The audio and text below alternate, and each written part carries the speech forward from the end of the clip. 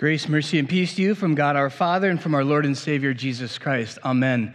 It is really fun to see everybody here. I know it's not as many chairs between you and the people next to you as you're accustomed to, but I think it's okay. We can be a little snuggly for a while, like I keep saying. And I also sent out the newsletter that's going to be going out every month. Sent it out yesterday. It goes through the Realm. If you didn't get that, check your email settings on the Realm, or if you're not on the Realm, there are some copies in the back of that printed, so as you walk out, you can grab those if you would like. As Dan said earlier, we are in Revelation chapter 6, and today is an interesting one. The first of the third sevenfold visions. So there's going to be these 3 sevenfold visions. First we get the seals, then we got trumpets, then we got bowls of incense, or censers, if you will. And they all kind of say the same thing in different ways. But don't worry, it's not going to be too repetitive. It's the same thing in different ways that brings to us different understanding. Today's reading is kind of long, so we're going to stay seated for it. But this is the one that I think a lot of us are aware of, the 4 horsemen of the apocalypse. You've heard this, I'm sure, in countless movies and such like that. Well, it's going to be a little bit different than the movies portray it. So let's go to Revelation 6, if you have that on an app, your Bible, or in this little nifty note-taking Bible that we gave to you. We're going to open that up now. 6, verse 1. Now I watched when the Lamb opened one of the 7 seals, and I heard one of the 4 living creatures say with a voice like thunder, "Come." And behold, I looked, a white horse, and its rider had a bow, and a crown was given to him. And he came out conquering and to conquer. When he opened the 2nd seal, I heard the 2nd living creature say, "Come." And out came another horse, bright red. Its rider was permitted to take peace from the earth so that people should slay one another. And he was given a great sword. And when he opened the 3rd seal, I heard the 3rd living creature say, "Come." And I looked, and behold, a black horse. And its rider had a pair of scales in his hand. And I heard what seemed to be a voice in the midst of the 4 living creatures, saying, "A quart of wheat for a denarius, and 3 quarts of barley for a denarius, and do not harm the oil and wine." When he opened the 4th seal, I heard the voice of the 4th living creature say, "Come." And I looked, and behold, a pale horse, and its rider's name was Death, and Hades followed him. And they were given authority over 1/4 of the earth to kill with a sword, and with famine, and with pestilence, and by wild beasts of the earth. When he opened the 5th seal, I saw under the altar the souls of those who had been slain for the word of God and for the witness they had borne. They cried out with a loud voice, "O sovereign Lord, holy and true, how long before you will judge and avenge our blood on those who dwell on the earth?" Then they were each given a white robe and told to rest a little longer until the number of their fellow servants and their brothers should be complete, who were to be killed as they themselves had been. When he opened the 6th seal, I looked, and behold, there was a great earthquake, and the sun became black as sackcloth, the full moon became like blood, and the stars of the sky fell to the earth as the fig tree sheds its winter fruits when shaken by a gale. The sky vanished like a scroll that is being rolled up, and every mountain and island was removed from its place. Then the kings of the earth and the great ones, and the generals and the rich and the powerful, and everyone, slave and free, hid themselves in the caves and among the rocks of the mountains, calling to the mountains and rocks, "Fall on us, and hide us from the face of him who is seated on the throne, and from the wrath of the Lamb. For the great day of their wrath has come, and who can stand?" This is the word of the Lord. Brothers and sisters in Christ, let me start by saying, the next text in Revelation chapter 7 gives us a bit of a happy ending. We're not there yet. So don't get bummed out, because in our text today, man, we hear some really tough stuff that's happening and going to continue to happen.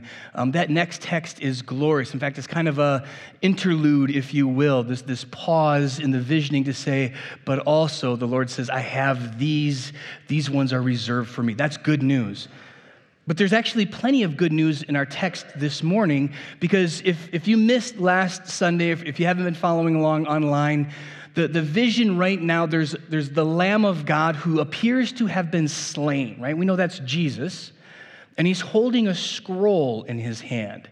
And it's a scroll that's written on both sides, which is really a unique thing. You wouldn't do that necessarily, but it's to tell us that it is all of human history. And when I say human history, I want to be clear about this. I mean the stuff that has already happened, the stuff that's happening right now, and the stuff that's yet to come. You might think, but that's not history, that's future. Not to God, it's not. To God, all things are known and understood. So from the perspective of this vision, this is all of the things that ever happened, are happening, or ever will happen, and they are right there in the palm of Jesus. So we said how there's great comfort in that, because Jesus has all of human history, past, present, and future, in the palm of his hand, but now he's going to open these seals. And we see these four horsemen and the saints, and then this cataclysmic end. But what's kind of interesting, and I think actually a little bit comforting in our text, is that apparently you can boil all of human history down to just these three things, right? Ponies, saints, the end. That's it. Ponies, saints, the end. Ta-da, end of sermon. Finished early. Look at that. Isn't that nice? Some of you are a little bit too happy about that. Hang on. All right. No, but this is truly all of human history is what we're going to see. If you were going to boil it all down from the perspective of God, one of the ways we might see it is just that. Ponies, the saints, and then he's going to come back at the end. But because, of course, we have time to hear and understand and to read and to discern, there's so much more in here. So we're gonna start with our ponies. You'll notice that the first pony that comes out is this white pony. The white pony, the white horse that comes out, this symbolizes for us tyranny, or especially military tyranny, if you will. And again, if you have these guys right here, you can look in the front. The four horsemen are listed right there. This is any kind of tyranny. We've got this rider. He's got a bow and a crown. He goes out to conquer.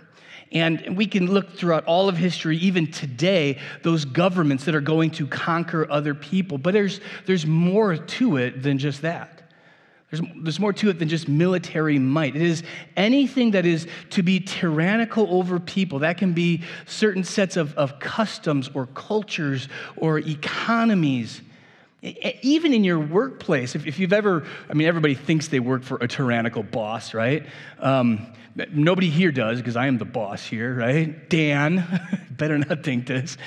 Everybody thinks they work for a tyrannical. But if you maybe have had a tyrannical boss, and whatever that means in your workplace, or just felt that you've been oppressed in some way that is outlandish, we can apply this to our white horse. Our second pony here is our red pony. The red horse comes out, and it's killing, and it's unlawful killing.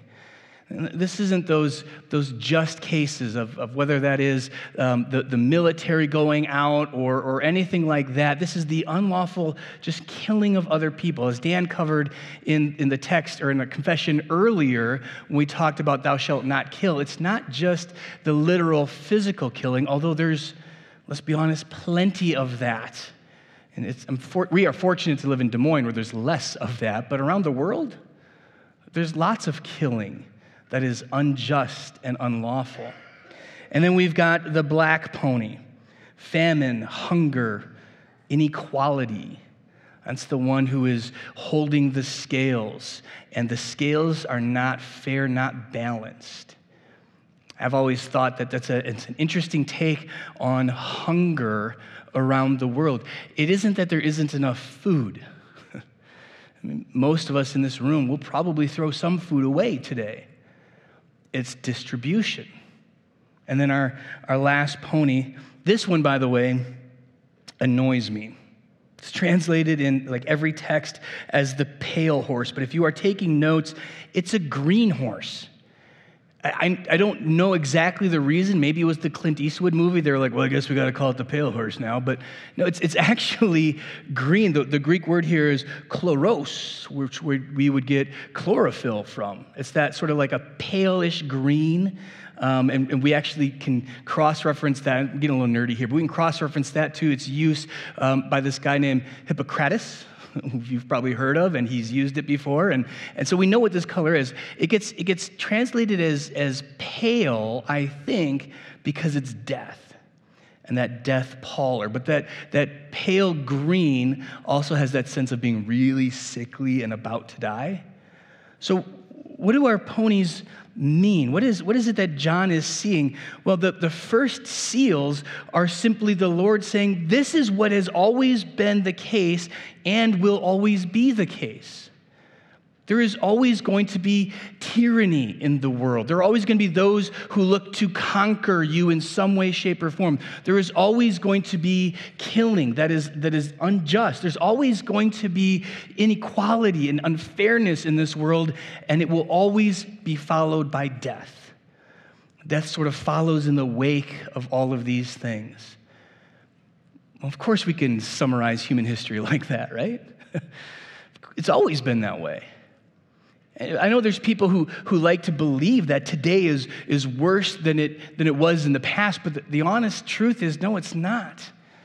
I've talked about this in Bible studies. You can just go back to Genghis Khan and be like, wow, that is the quintessential example of tyranny and unjust murder and all of the atrocities went along with that and all of the famine and pestilence that followed and the death that he left in his wake. They say he actually changed the carbon footprint of the planet by the number of people who were removed from this earth because of him. I don't know if that's true, but they do say that. So you can Google fact check me, and it's close enough.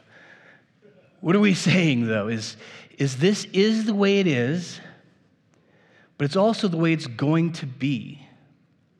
And that's a frustrating thing for Christians and for those who desire for a moral and peaceful world.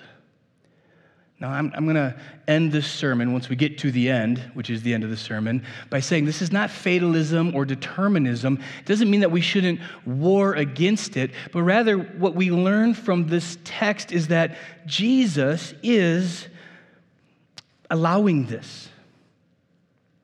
He's the one who breaks the seal. But that's different from being the one who causes it. That's a very distinct difference. And we need to note that Jesus is the one, God truly is the one that is allowing these things to happen. And we get frustrated and we say, why, Lord? Why would you allow all of these terrible things to happen to our planet, to happen to the people of this planet? Why would you allow these things in the world? Why not just put a stop to all of them? And here's the thing. If you want to write something down, write this down. I spent lots and lots of time trying to come up with something for the Thursday morning ladies' Bible study, and we're going to tackle a really tough topic in there, and I was like banging my head against it and figuring it out, and I came up with a phrase that I think is useful when we start looking at why when it comes to God, which is good answers don't satisfy. Some of the ladies are looking at me and they're already grumpy at me. Well, Lynn's always grumpy, so that doesn't make it. Good answers don't satisfy, but satisfying answers aren't good. What do I mean by that? What's a good answer? A good answer, I can go to the scriptures and say, this is a good answer, and I can tell you it's a good answer because the scripture says, and that means it's good. But oftentimes it doesn't satisfy us because we say, what? I don't like that answer. I don't love that answer because oftentimes when I say I'm going to give you a good answer, the good answer is I don't know because it's not in Scripture. And that's the least satisfying answer you can ever give anybody is I don't know. Literally no information is transferred between people, and that is very unsatisfying. But those answers that satisfy us aren't good. Because those answers about the things that we don't understand and that aren't in the scriptures are literally based on our thoughts, our beliefs, our hopes, In other words, they're based on sinners. So they're not going to be good because we are at our core the people affected by the four horsemen. We contain that in each and every one of us. The desire to be tyrannical over people. We war against it, and we absolutely should war against it, but there is always that feeling, right? And it comes out a lot when we see things like toxic masculinity, which is a whole other topic to talk about, but that desire on the basketball court for Pastor Dan to dunk on somebody, right? You could do that, right? Not today. Not happening now, right? That desire to overwhelm somebody, the desire to beat somebody in a competition, to do better than coworkers, all of that. There's tyranny in us, every single one of us. There is the killing, as we talked about with that commandment. If you have anger and hatred in your heart for somebody, Jesus tells us it's the same sin. That's inside of us. We have that inequity. Every time we want to take a little bit more for ourselves, even when we justify it and say for our families, we've got that horse in us too.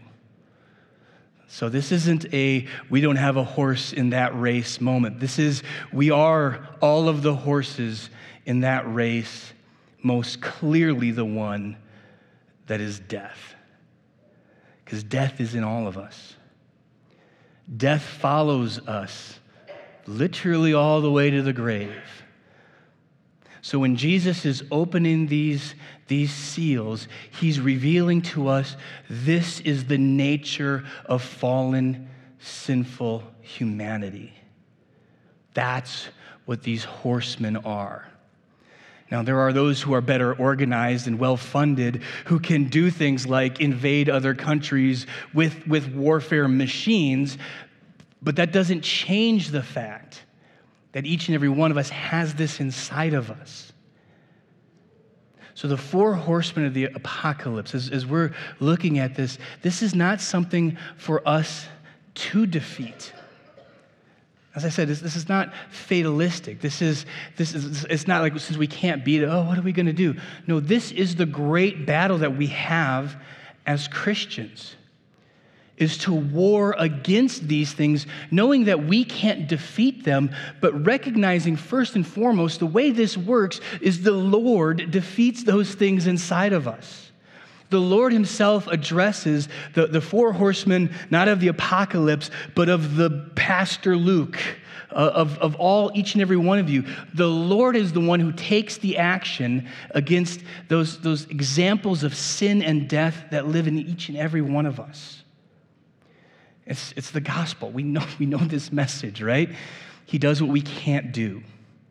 He gives himself on a cross, bears the sin of the world, all of that sin of all of the horsemen that lives in each and every one of us. He bears that on himself, and then he forgives our sins. And so we go from the recognition that this sin is out there in the world and it's inside of me, these ponies that are running around in each and every one of us, we now consider things differently as the saints. So it's all of human history, ponies. And then let's look at God's kingdom, his saints. The saints, and I want to make sure because I think I have a text here, Revelation chapter 6, verse 10, the saints cried out with a loud voice, "O sovereign Lord, holy and true, how long before you will judge and avenge our blood on those who dwell on the earth?" The saints are crying out from under the altar. These are those who have indeed lost their lives because of the gospel, but it's even more than that because later the voice says to the saints, your brothers, your compadres, those who are going to follow you, but also those who don't lose their life for the faith, but those who simply have gone in death in the faith. This is all of those that we know and love that have eternal life are crying this out right now. What on earth does that mean? That while all of this sin is happening, these saints are crying out. It means the saints of God, those who are there present in heaven, but also us. the pre-dead saints. We should all be crying out, how long, O Lord, before you return and put an end to this? You know, we pray that every Sunday when we pray, thy kingdom come. We're not just praying about the kingdom of God here at Living Faith. You know, God's kingdom moves and does amazing things here with our congregation. We're literally praying for the return of Jesus because we recognize that's the only thing that'll put a stop to this. The only thing that will end all of the sinful turmoil, the tribulations, the things in this world, the only thing that'll put an end to this is the return of Jesus himself. And the voice is so kind. It says to the saints, just a little while longer. Blankets them in a white robe and says, remember who you are. You are the one forgiven. You are the one who wears the robe that signifies as perfected, the one who conquers, right? But not conquering in a bad way like the white horse, but conquering death. Those saints, your loved ones who've gone before you, you yourself will be given the conquering robe of righteousness. In fact, it's already been given to you. This is why when we have a baptism, that baby is wrapped in white traditionally. It doesn't always happen, and it's fine, but that white robe that baby is wearing is signifying that it's happening today. In baptism, God crowns us victorious, not over cities, states, nations, problems, companies, all those issues. He doesn't crown us conquerors over all of those things. He crowns us conquerors over eternal death. And so those in the white robe are crying out, not that the Lord would put a terrible end to all of those bad people. No. They cry out the way we cry out, Lord, put an end to this sin. Put an end to the suffering. Put an end to the pain and the sorrow and all of those things that plague humanity. Lord, put an end to it. And it's instructive because it's in that passive. The saints themselves know they can't do it.